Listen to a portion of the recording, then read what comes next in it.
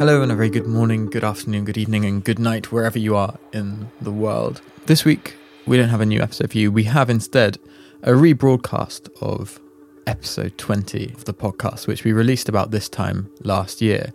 The title is Fear and Loathing on Mount Fuji. And the reason why we decided to broadcast this episode is that because of the coronavirus pandemic, Mount Fuji is currently closed to all visitors. But this story focuses on that mountain, and in particular the journey of one of my colleagues as we try to get to the top of it in some of the worst conditions I've ever had on the mountain.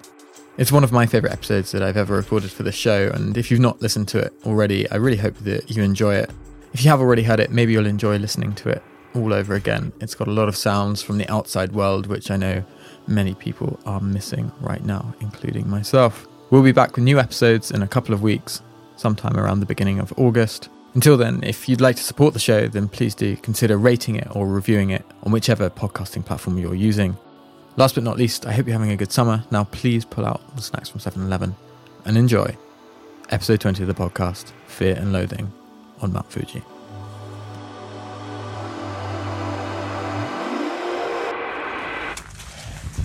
Sean McKenna.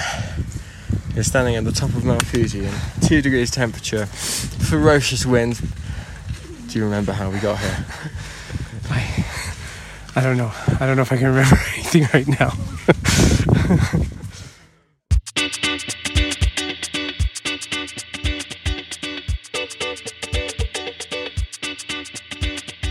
Hello and welcome to Deep Dive, a podcast that looks beneath Japan and occasionally, just very occasionally, stands right at the very top of it. I'm Oscar Boyd. Today we're bringing you a slightly different episode. An episode that's been a couple of months in the making. One that involves a climb to the top of Japan's tallest point, Mount Fuji. It all started back in May. I just completed my 5th and what I hoped would be my last climb of Mount Fuji. It was a 16-hour sea to summit of the mountain in which I cycled and climbed to the top with skis on my back and then skied back down again. After I finished that, I was back in the Japan Times offices and my colleague, Sean McKenna, on the Life and Culture desk came up to me and he asked me how I was doing. Sean, do you remember that conversation? I remember regretting it at the time. So Sean came up to me and he told me that he thought I should make a podcast about my climb. I said I hadn't recorded any of it and didn't really think it'd work that well as an episode. But then I asked him. Well, you asked me if I'd ever climbed Mount Fuji. To which you said? No. And then this evil little grin came on your face. And you said, why don't we make a podcast out of that? And so we did. Which is also why I sound like I have a cold right now. So a little bit about Mount Fuji. It's 100 kilometers southwest of Tokyo. And as anyone who's seen it up close knows, it's an absolute giant, sloping down from its peak for almost 50 kilometers to the Pacific Ocean to the south. It's 3,776 meters tall, and it stands almost 2,000 meters higher than every mountain around it, which means it can be seen from Tokyo. Tons of people complete the trip to the top each year, but it's not an easy climb. And if you want to reach the summit, you have to battle with altitude, weather, and the mountain's relentless gradient. All are challenges that can be overcome, but it can be a daunting climb, especially to those who've never climbed such a tall mountain before. Which takes us to you, Sean. Describe yourself to me. So I'm 41. I'd never climbed any mountains before this project. I'm not sporty in any way, and I'm not entirely athletic. I do have a Fitbit. Which I managed to get like 10,000 steps. A day? Almost every day. And I think that's kind of the extent of it was the extent of my athleticism at the time.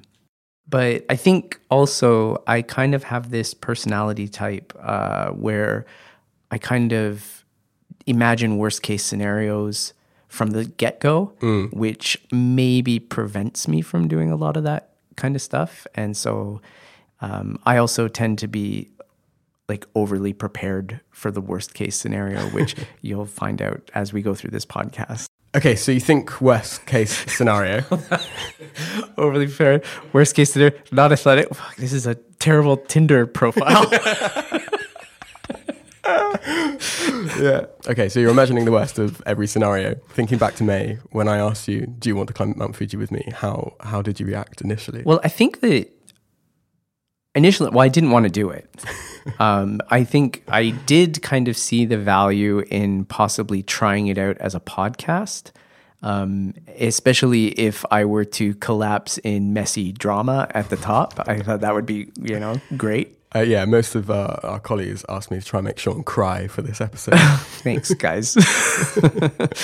But yeah, I think that that's kind of what was going through my head. And then I started to actually realize, no, this would be me that would be the subject of it.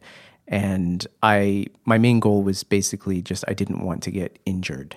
Mm-hmm. And what had you heard about Mount Fuji before you climbed it? It's weird. I've heard from almost everybody that it's unenjoyable. I don't think in fact, it was weird that you'd climbed it more than 3 times, because everybody seems to hate it.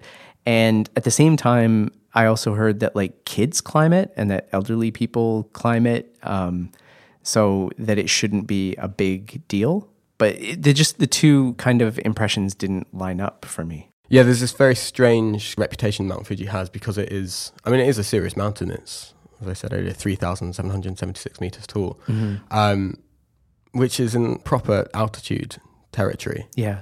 And yet, because there's infrastructure built around it, and it is very accessible from Tokyo, which is Japan's largest city and the largest city in the world, a lot of people do make the climb. Yeah, so my first instinct would be to like open up that Cicerone guide to climbing Mount Fuji and just, like looking at all the hazards. Like I'm that kind of person. And so, yeah, I just kind of started preparing for all the possible outcomes. And what was your biggest worry at the time? My biggest worry at the time was that I was unfit and that I might possibly injure myself. Like I could, I could have exhaustion, or I might hurt my legs or something like that. Or maybe I might twist my ankle. But not death. You know what? I didn't even think of that.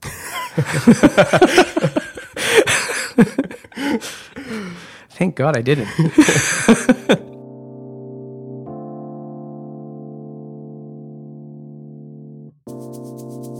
So you say you're an over-prepared person normally. In this case, what did you do to prepare to get yourself in a state where you felt a bit more comfortable with what was going on? Okay, so it's weird. At the time, I had actually had kind of 2 friends who'd gone through some health problems. So I was already in the frame of mind where it was like I should join a gym because, I'm just worried about age and kind of different health problems that could come up. And then I took that to the next level by hiring a personal trainer, Mitch Kondo. So I met with him like twice a week, and he would just kind of like help me with endurance training. So I kind of feel like I had that under control. My other problem was that I was worried when we got to a lodge on the mountain that I wouldn't be able to relax or sleep. So I actually downloaded a meditation app, and I kind of taught myself how to meditate.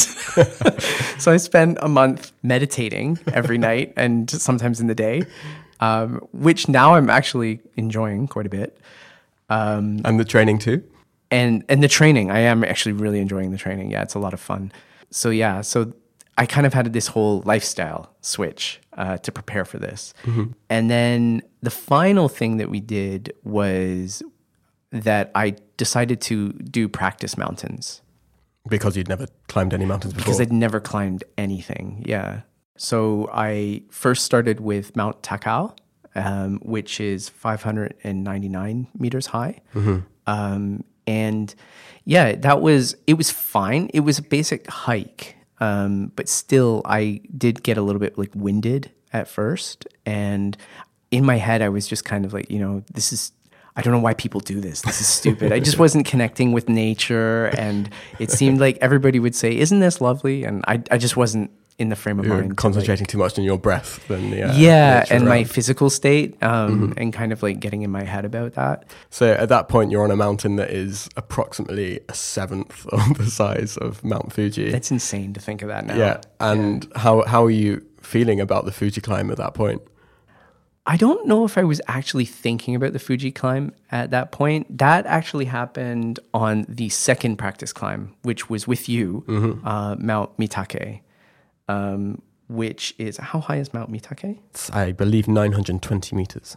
Okay, so yeah. So in the first hour of the Mount Mitake climb, I really kind of thought that I wasn't going to be able to do the Fuji climb. So we've just made it to the top of a very misty, very wet Mount Mitake, because we're in training for Sean's adventure in a few weeks, which is what? Oh, I'm going to climb Mount Fuji. I'm a little out of breath. Because I was just so out of breath and tired and miserable, and it was raining at the time. You were very patient. I was very patient. It was a test for both of us because I wanted to see how well I thought you'd do. And I think there was a point about 20 minutes in of maybe a 3 to 4 hour round trip. We went, are we there yet? Yeah. Are we anywhere near the top?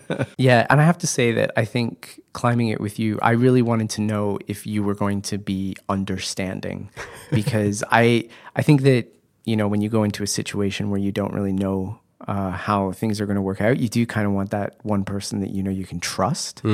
So, I mean, good news is you were good with that. And then on the Mitake climb, an hour into it, you suggested I just have one of the energy jellies. And I got we found a stick. And the stick became like a security blanket. And my mood completely changed. Yeah, it was quite remarkable, actually. Those energy jellies. But yeah, the second half of the climb, I was really positive and kind of making jokes and smiling. And yeah, on the way down too, I was pretty happy as well. Nice. So with all this training, when climbing the mountains as well, you committed in a pretty big way.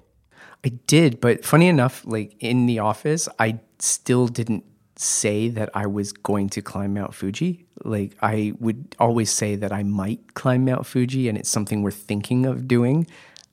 Even though I'd got a trainer, bought a meditation app and had started climbing like smaller mountains.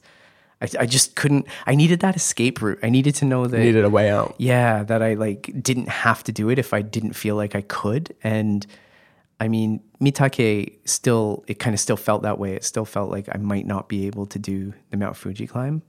And when did any sense of confidence that you might be able to do it eventually come to you? So about 2 weeks later, we ended up climbing Takigoyama, which is like 1,600 meters. Yeah, 1,620. Okay.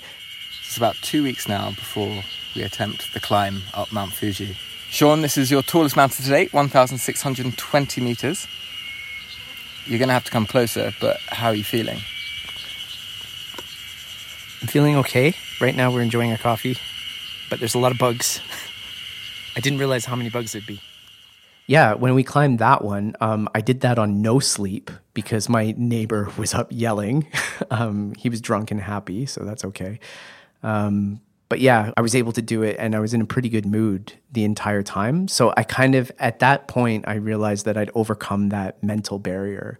And I was much more comfortable at that point saying like, oh, I'm going to do this. I'm climbing Mount Fuji. And well, I remember you texting me the night before being like, it's 3 a.m. I haven't got any sleep. Are you still sure you want to do this? And I was like, well, actually, that's probably the most realistically close to Mount Fuji you're going to be. Almost having no sleep is the best training for climbing a mountain as big as Mount Fuji. That's actually, and it's a really good point. Like it actually made sense logically to me. And I think that's what convinced me. It was like, you know, doing it on no sleep, a smaller, easier mountain where you have like possible outs is going to be the best test of whether or not you can do something harder. Mount Fuji occupies a really prominent place in the cultural imagination of Japan. It's featured in art, literature, film, and poetry, most famously in Hokusai's series of paintings, 36 Views of Mount Fuji. It's also made its mark outside of Japan, and was seen as so essential to Japanese morale that there was an ill-thought-through and thankfully never acted upon plan during World War II to dye the entire mountain black. The mountain has long been considered a sacred object in Japan, and the first climb was supposedly made by a monk in the 7th century. In 2013, it was declared a UNESCO World Heritage Site, and now over 200,000 people make the climb each summer during the official opening window from July to September. When it came to our climb, our plan was to climb the Fuji no Miya route, which is one of 4 main trails up the mountain. We'd spend a night at a mountain hut a couple of 100 metres shy of the summit. Then, when we woke up in the morning, we'd climb the last bit of the trail to the top in time for the sunrise. And so on July 11th, we left Tokyo on a 7 a.m. bullet train bound for Shin Fuji Station. Good morning. How are you feeling? I'm actually kind of nervous. Here in the lofty halls of Tokyo Station. There it is. Yeah, I was feeling really anxious on that train. I was a bit tired too. Like I'd had a good sleep, but I still woke up at around 4:30 a.m. And actually I saw the sunrise from my apartment. You know, I was admittedly a little bit surprised you turned up at the station that morning. There was always a part of me which was like, we'll get to the morning of, and Sean will just vanish. I might have said to you that I felt a bit nauseous. Yeah, I can't decide if I'm hot or cold. And I kind of feel nauseous. Well, the mountain will soon tell you. I think you did. Okay. You looked a bit nauseous. I don't think I'd ever seen you why. that pale. Yeah, I guess it's just nerves, just an excitement kicking in. And so we zoomed through the suburbia of Japan and ended up at Shin Fuji Station, at which we caught a bus, which was about 2 hours long, taking us to the 5th station of the Fuji no Miya Trail. Yep. During that bus ride, you saw Fuji up close for the very first time. Yeah. How was that for you? Well, I remember thinking, yeah, I can see Mount Fuji from my apartment, and it's really beautiful. Like it's usually snow-capped because you'll see it more often in the winter.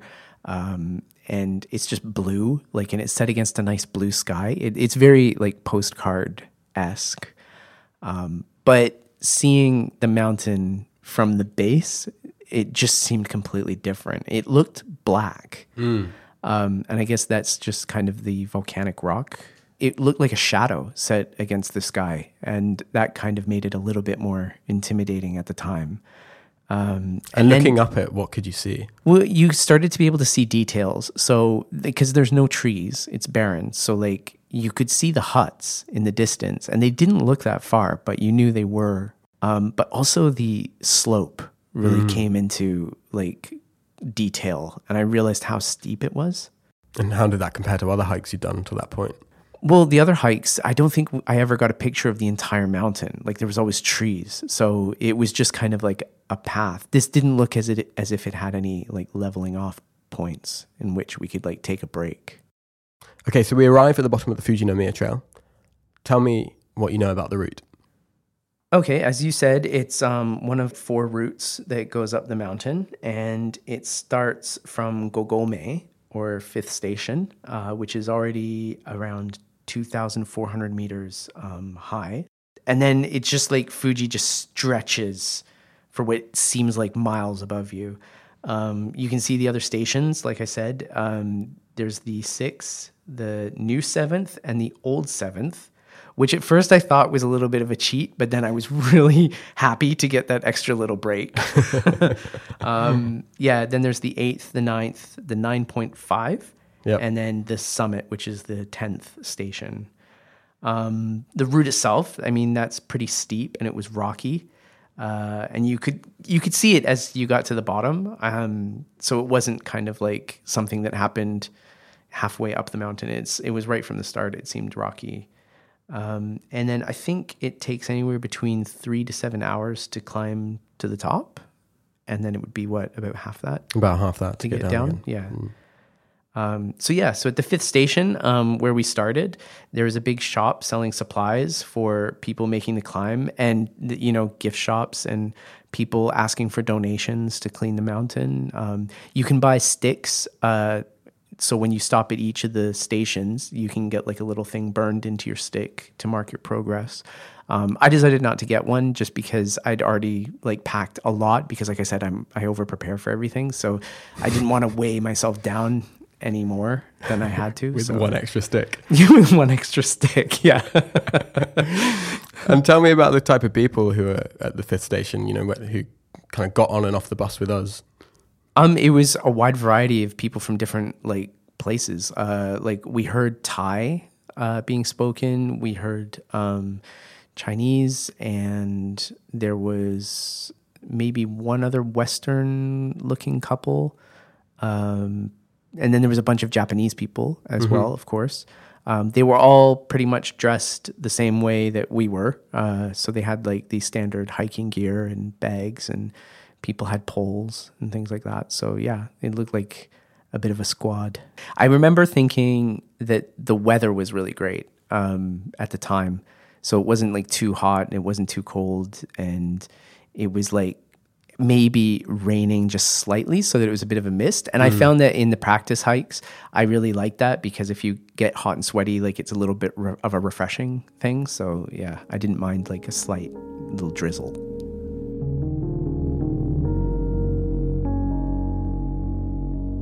Okay, you'd done your prep. We'd taken the train, we'd taken a bus, we'd arrived at the start of the route. Finally, after 2 months of talking about it, about 6 weeks of which you were pretending you weren't actually going to do it. How did you feel stepping onto the route? Well, I think I didn't feel any positives from the preparation, but like I didn't feel any negatives. Yeah. Like I think basically most of my prep stopped me from being worried. So I kind of felt like, you know, I was safe when it came to a whole bunch of scenarios, and I was kind of going to be okay with that. We got to the 6th station in good time, and I think I was kind of confident. Yeah, like what's here? So we're at the 6th station. There seems to be like a little cafe with some souvenirs for sale. There's a vending machine. They're selling... Oh, is that canned oxygen? It is canned oxygen. Okay, they're selling oxygen. I might have been slightly cocky, because I think I was going to say to you, oh, this is a piece of cake or something like that. But then I might have stopped. I can't remember. I think you made a comment at the time about how nice it was. Yeah. And I didn't want to burst your bubble and because you knew it was coming. I've done that route before and I knew it was coming. So I was quite happy for you to be happy in that moment, and a bit cocky at the time. Yeah, thank you. Because we kept going and it got a bit harder. We are approaching the Fuji Trail's old 7th station, which means we've crossed the 3,000 meter mark. We did. How's it to be above 3,000 meters and not in a plane? Oh, yeah, I never thought of it that way. Tiring. I'd rather let the plane do the work. Got a bit harder. It did start to rain. And as we approached the 8th station, the wind kind of picked up a bit. But I still didn't think it was going to be much of a problem. We're at the 8th station, and that stretch from Old 7th to 8th was very rocky and quite a challenge to get up. Weather update. It's cold. The rain is still kind of the same, isn't it? Yeah. But I feel like we turned a corner and then the wind started. I really felt the wind hit. And then by the time we got to the 9th station, where we were planning to spend the night at the hut, which is about 3,400 meters up at that point. Yeah. And I didn't even think about that. But yeah, we were really high at that point. And so I kind of thought I could probably just do this. I could probably just do the rest of it because I was kind of in good shape. Well, that's what I was thinking looking at you as well. When we'd planned the route, obviously the hut in my mind was the rest point, where if things weren't going well or altitude was really kicking in, you would be able to stop, take a proper break, lie down for a bit, have some good food, and recover. Yeah. But no, you were in pretty good nick by the time we got there. And I remember saying to you, would you like to continue to the top? And then I think that, I thought it's better just to stick with the original plan because the original plan dealt with a bunch of possible problems. So I didn't want to deviate from that plan. So, and also the rain had actually started to pick up. It wasn't a pleasant drizzle anymore. It was starting to be proper rain. So I thought it would be good to get out and just kind of dry off.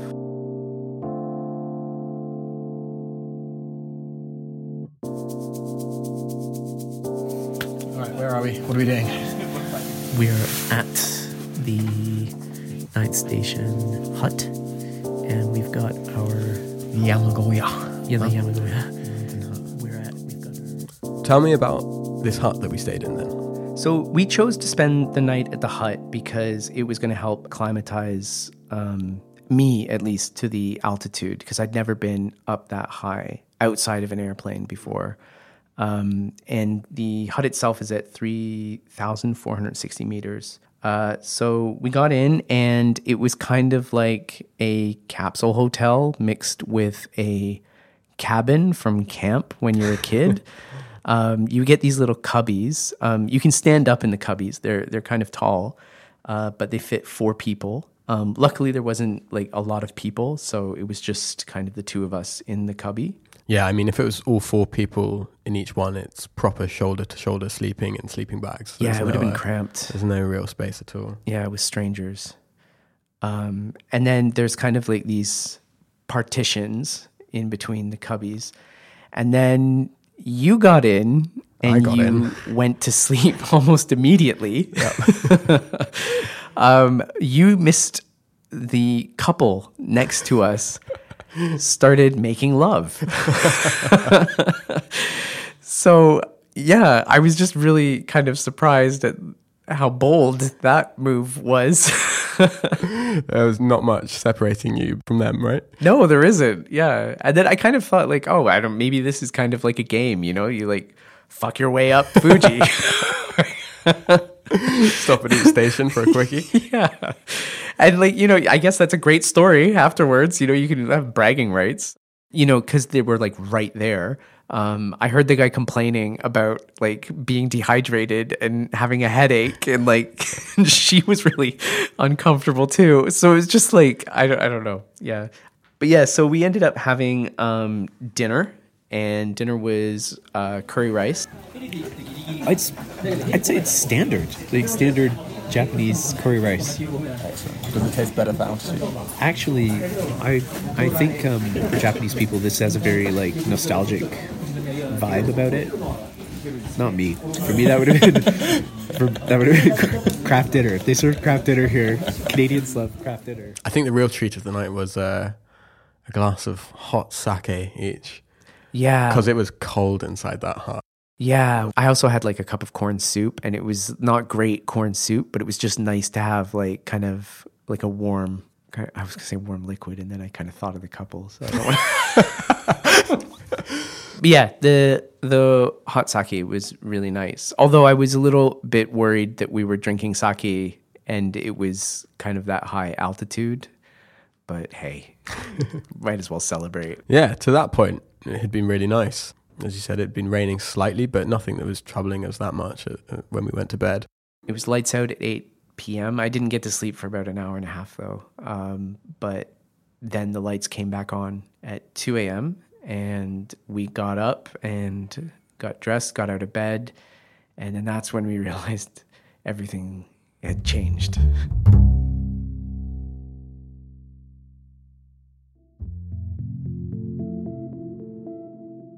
Because Mount Fuji is so much higher than anything around it, the weather changes on a dime. In the summer, you might start climbing in blue skies and 38 degrees centigrade temperatures, only to find yourself at the top in thick cloud and shivering as the wind whips up a storm around you and chills everything to around 0 degrees. Or the opposite might happen, and what starts off as a nightmare climb can turn into one of the best days you'll ever have on the mountain. Fuji generates its own weather, and that makes it unpredictable. It's 2:45 in the morning. We just woke up, and you might as well put that in quote marks because I don't know if we really slept. I slept. had a lovely sleep. I didn't. Nestled in your armpit. After we'd woken up at 2 a.m., it felt like all hell had broken loose outside. Have you seen outside? I haven't seen outside. I've heard outside. What does outside sound like? I've heard the wind and I've heard the rain. But I haven't looked. I remember opening the door and just the cloud whipping past at like highway level speed. It was insane.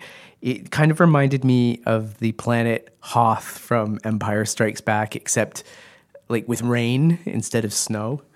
Yeah, I mean, we ended up back in the main dining hall, kind of all our kit on, ready to go outside. But do you remember when those climbers came in from outside? They were absolutely drenched, and the whole room just stared at them. Yeah, the whole room stared at them because they knew that this was their fate. Everyone was kind of looking for any excuse not to go outside. And it's the kind of thing where like you're looking at someone and then they look at you and you look away. Nobody looked away. Everyone continued to stare at them. And then that one guy just went, "It's bad." Still, we packed all our things up and we had some breakfast and stepped outside the hut at around 3:30 a.m. Yeah, at this point we were still aiming to get to the top by sunrise. Yeah, and it was pitch black outside. Our headlights didn't seem to be doing anything in the fog, and we had this like long debate as to whether or not we would continue. Yeah, we're about to leave the 9th station. It's raining and it's windy. It sounds terrible. Oh my gosh, it looks worse. Go.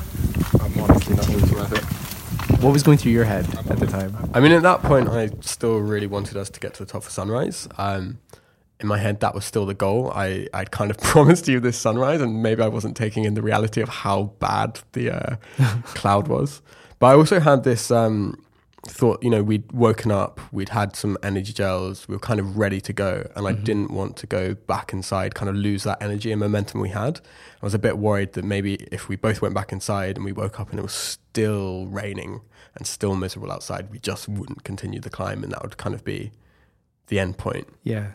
For me, like worst case scenario, Sean came to the forefront, and I just kind of like didn't think that I would be able to see, and I started thinking, well, what if I go off the wrong path? And like the guys in the hut were saying like, I wouldn't go out there if I were you. And even the guy who was like running the hut, he was saying that it didn't seem as if we'd be able to see the sunrise. So I think I just needed my escape route at that time. I needed to know that if this was going to be impossible, like you would understand that and you would be able to like want to come back to the hut and kind of just come up with a plan B.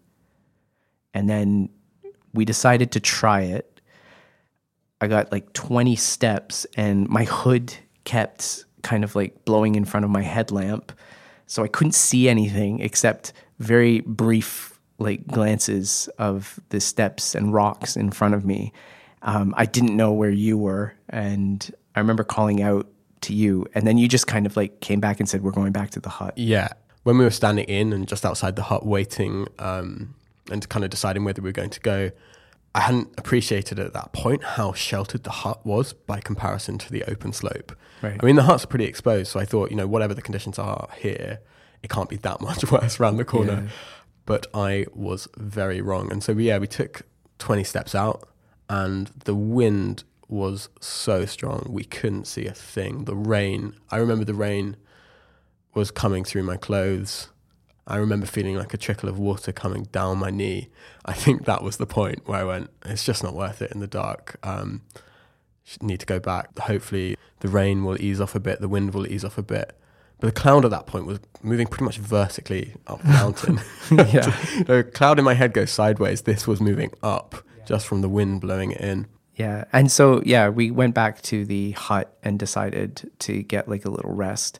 I remember at the time I kind of thought I'd like disappointed you. Just because like I thought it was like my fault. My boy. Yeah, my fault that we weren't able to do it. But at the same time, I was thinking in my head, I do think this is the right choice. So I don't feel that guilty for disappointing you. I wasn't disappointed. That decision was 100%. It wasn't that you were with me. It was just a bad idea, full stop, to continue up that mountain. Yeah. So then, we decided to try to get like a little bit more sleep. Again, you went to sleep right away. I had those energy bars and I was just like buzzing. So I just turned to the meditation app and tried to like calm myself down. So I went back to sleep. You kind of meditated / semi-dozed for a couple of hours. We got up at 5:30 again, but we still had 300 meters to go to the top. It was still raining. It was still very, very windy. Normally from the 9th station, you have a pretty clear view of the top. You can kind of tell how far it is, and that gives you a bit of motivation. But at this point, you couldn't see anything at all. So what was going through your head as we made kind of our final push to the summit? On a scale of 1 to uncomfortable, where are you at? Well, I mean, what, like, is 10 war? This isn't war. So it's a 9? Yeah, 9. Well, I think actually the altitude made my breathing really difficult. I would climb a few steps and my body wasn't tired, but I got really out of breath. And parts of the route were really difficult. Like a lot of guides kind of just recommend that you have poles with you, but I found them to be like really necessary on the last part of that climb. And then as I was nearing the top, the water got all in my shoes. And I'd almost bought gaiters at the store to kind of prevent that from happening, but I didn't do that. So I think I'd said to you, we'll only need them if it's really raining. I know, yeah. Ended up being torrential downpour. Yeah.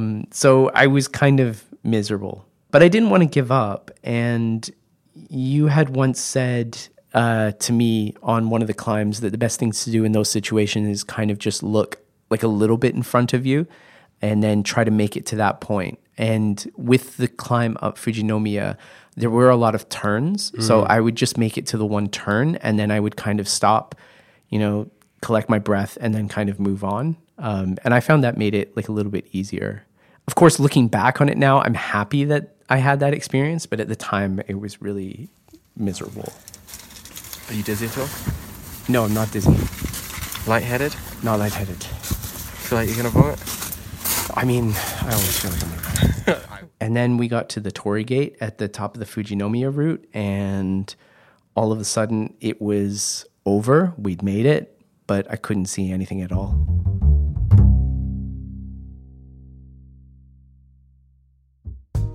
So finally, there we were at the top of Mount Fuji, 3,776 meters up, the tallest point in Japan, and the conditions were awful.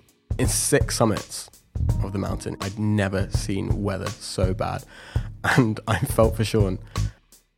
Sean, I really felt bad for you. You'd come all the way up to the top of the mountain on kind of my promise that we'd have this fantastic sunrise and one of the best views in all Japan, and we were standing in clouds so thick we might as well have been in the Stephen King horror film The Mist. We could have been anywhere in the world.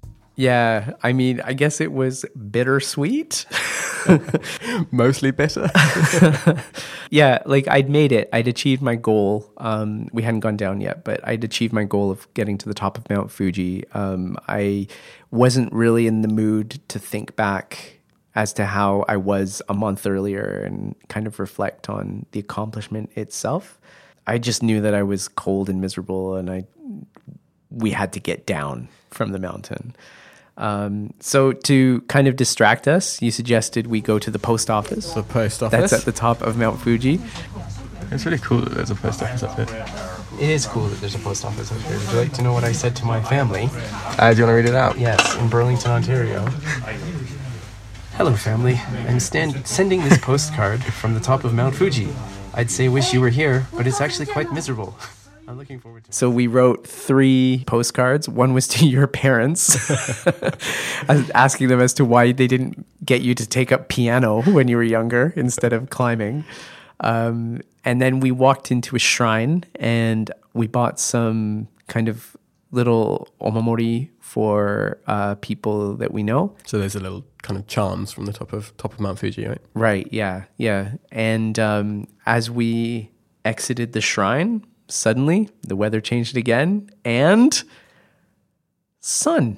Yeah, to be honest, if there's ever been a semi-religious moment in my life, it was the moment we went into a shrine, bought some little charms to support the shrine, and then came outside having been in the worst conditions on the mountain ever and seeing blue sky.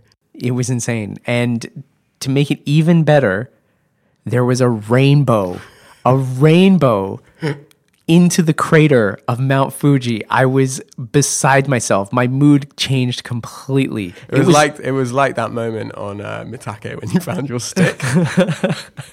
It was like that moment in Noah's Ark when the floodwaters kind of receded and a rainbow appeared. That it was biblical. Yeah, I was so pleased at that point because I've climbed Fuji in bad weather before, but it's kind of always thrown me a bone at some point. Like there's an hour at some point where the sun comes out and it's beautiful. You get this amazing sunrise, and whatever difficulties you've had, you get to the top and see something along the way that you're like, that totally made the climb. Yeah.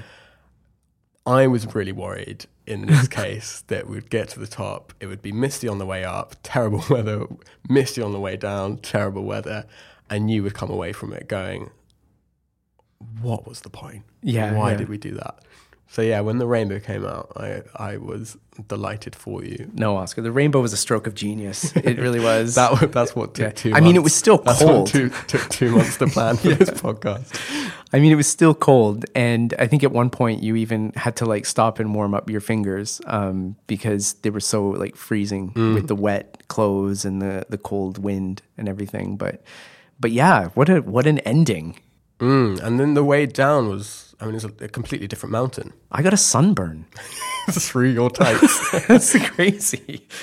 So we took the Yoshida Trail down because you had thought, we were worried about the weather and the Yoshida Trail would give us some protection from the wind, you thought? Yeah, so I mean, it was coming down the other side of the mountain, so I thought we'd get the wind behind us. Also, the Fujinomiya route is much steeper, and because it was wet and you couldn't really see much, I thought the Yoshida Trail would generally just be a bit safer to go down. Yeah. So we were going down that. And then it was funny because it was like the actual proper opening of the Yoshida route. And you just saw these people kind of like starting their climb in t-shirts and jeans and sandals. And I was like, are these people climbing the same mountain? Like I'm in all this gear and prepared.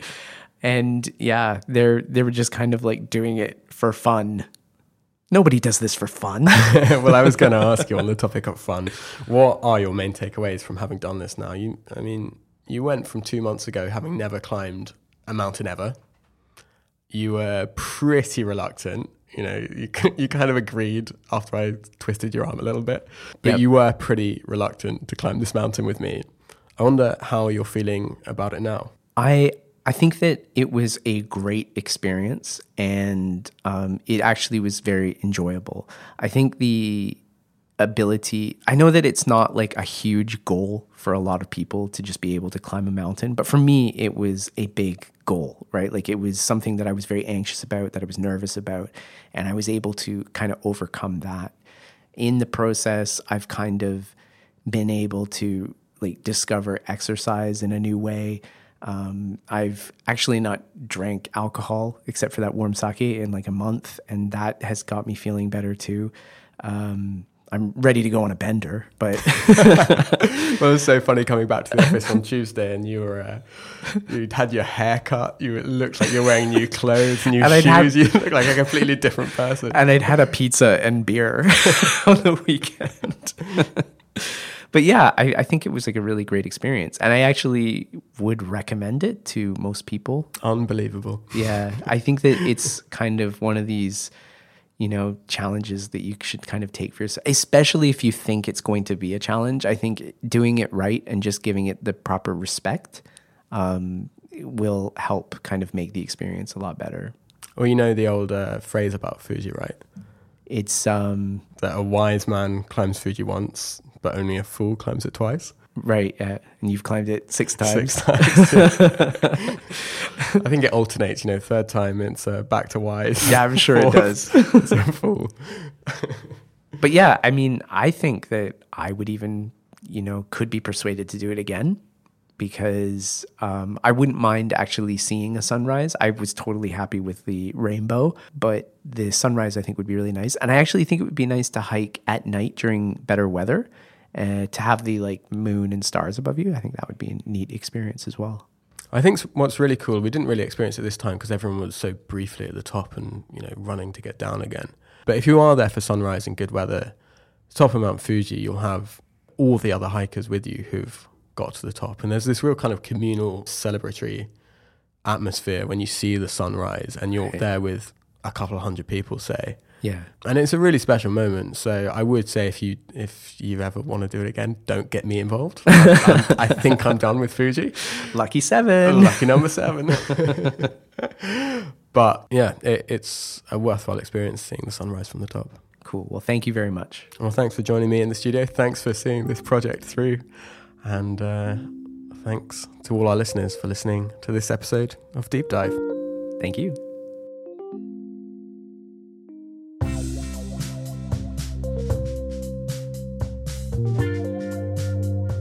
You've been listening to Deep Dive with me, Oscar Boyd, battling a cold to bring you this episode.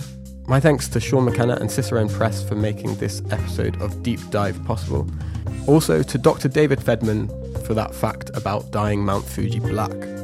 You can subscribe to Deep Dive and find more episodes on all major podcasting platforms, including iTunes, Spotify, and Google Podcasts. Join us on Twitter and let us know your thoughts on the episode by following the account @JapanDeepDive.